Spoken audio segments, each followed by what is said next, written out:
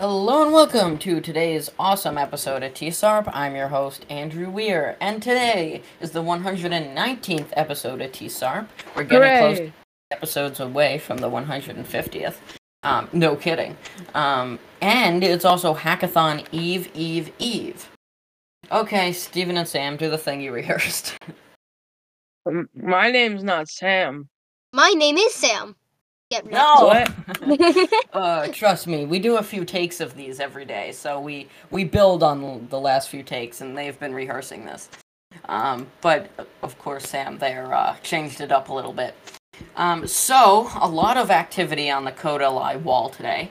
Yeah, actually a lot of activity. So it really all started off. Mentor Jinx posted a totem of dev. There was 5 dev heads.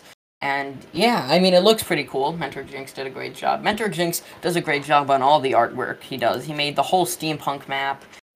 He made the steampunk sticker, and a bunch of other stuff that, I mean, we don't know, but, I bet he has done. So I mean, it looked awesome. People were talking about it a lot.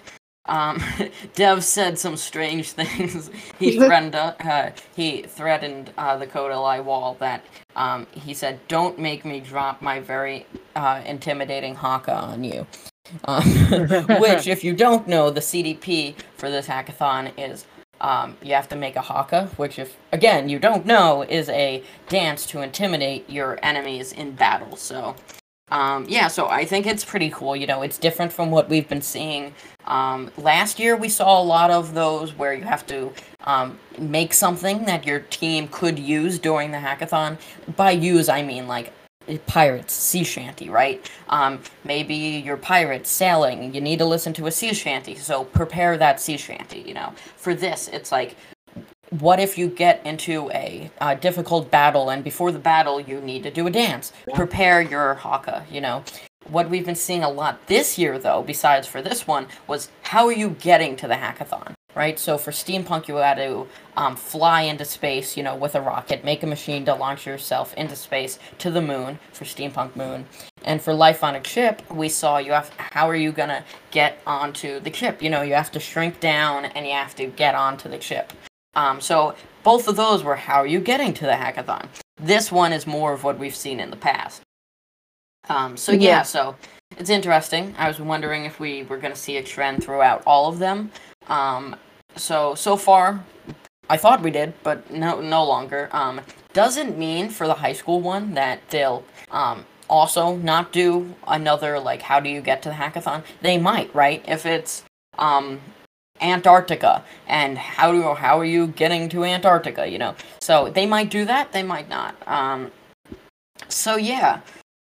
And I asked today, because Mentor Jinx posting the totem reminded me, I was like, oh, there's an image posting feature. I forgot about that. So I asked Dev when it was coming to CodeLi for everyone, because students can do it in the game dev community.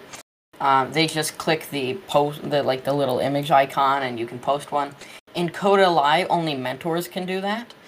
So I was hoping that it could come to everyone in CodeLi, but basically Dev brought up a great point, and he's afraid that people would post too many memes and it would just be hard to moderate. He said most likely at some point, just not right now. He also said just a lot of memes, posted a lot of memes, him and Mentor Jinx. Not a whole lot, but they were definitely getting creative there. So hopefully at some point, again, everyone will have that option to post not memes, but useful images.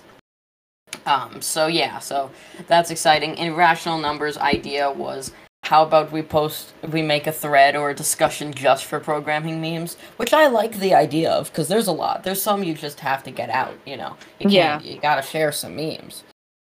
Yeah. The stuff that goes on Kodoyo. Especially CodeLi, that's where we're our craziest.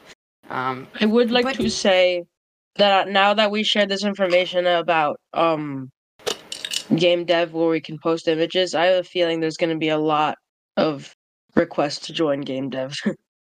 Yeah, if you don't know the game dev community, how to get in it is you have to buy the passport. I don't think actually you can even request. I think it's just like buy the passport. The passport is it's like $90, I believe, and then $40 to renew after a year. I mean, I've used it. It's very useful over summer, especially. The idea of the passport is for people that don't have Kidoyo with their school. And of course, Steve and Sam and I, we all have Kidoyo because of our school. But Steve and I both have the passport. So it's great for summer when you're like, I need a code, I want to do challenges, but I can't. Last year they did release a thing just for summer where you could buy whatever it was. I think maybe it was like $50. I think 50, and you had access to all of the passport stuff, but only for summer. If you don't know, you're kicked out of your school community during summer. If this is like your first year with Kidoyo, that's what happens. CodeLi, I believe, I don't know, they do they shut it down? I forget. No, because they did game jams. Yeah. You're right. So they don't shut down dark mode. But dark mode has all the editors, just not a lot of challenges. Like, no pathways at all. Not a lot of courses, not a lot of challenges. So it's more of like a social community more than like a learning community. I mean, it's great for learning when you're like, hey, can someone help me with this? But it's more of like a reaching out to other people. And not really like, here's a ton of stuff to learn how to do this.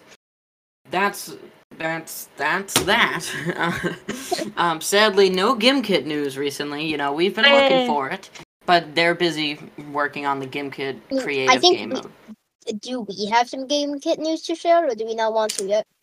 GimKit news? Our GimKit news is really Sam's been making some GimKits.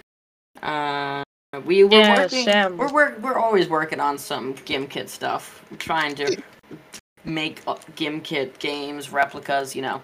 Trust me, it's hard.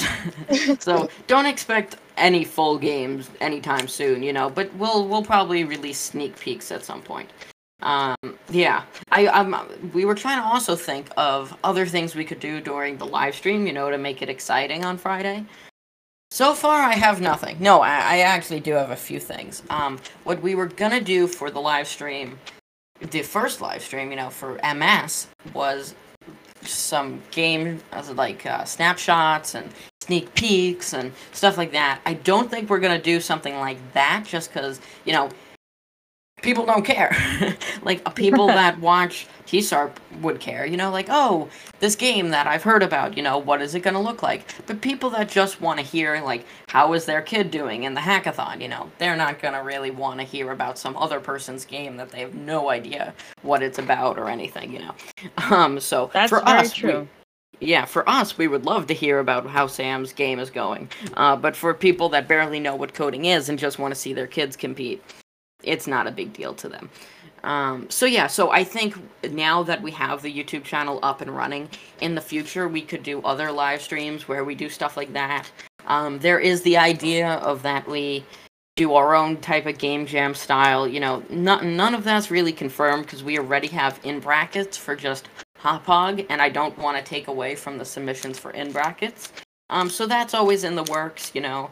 But yeah, trust me, we're always working on something. We are never bored. We always have something to work on, so. Thank you all for listening. Today was quite an episode. And we will see you in the next one. Bye-bye. Smell you later. My name's not Sam, by the way. Mine is. No kidding.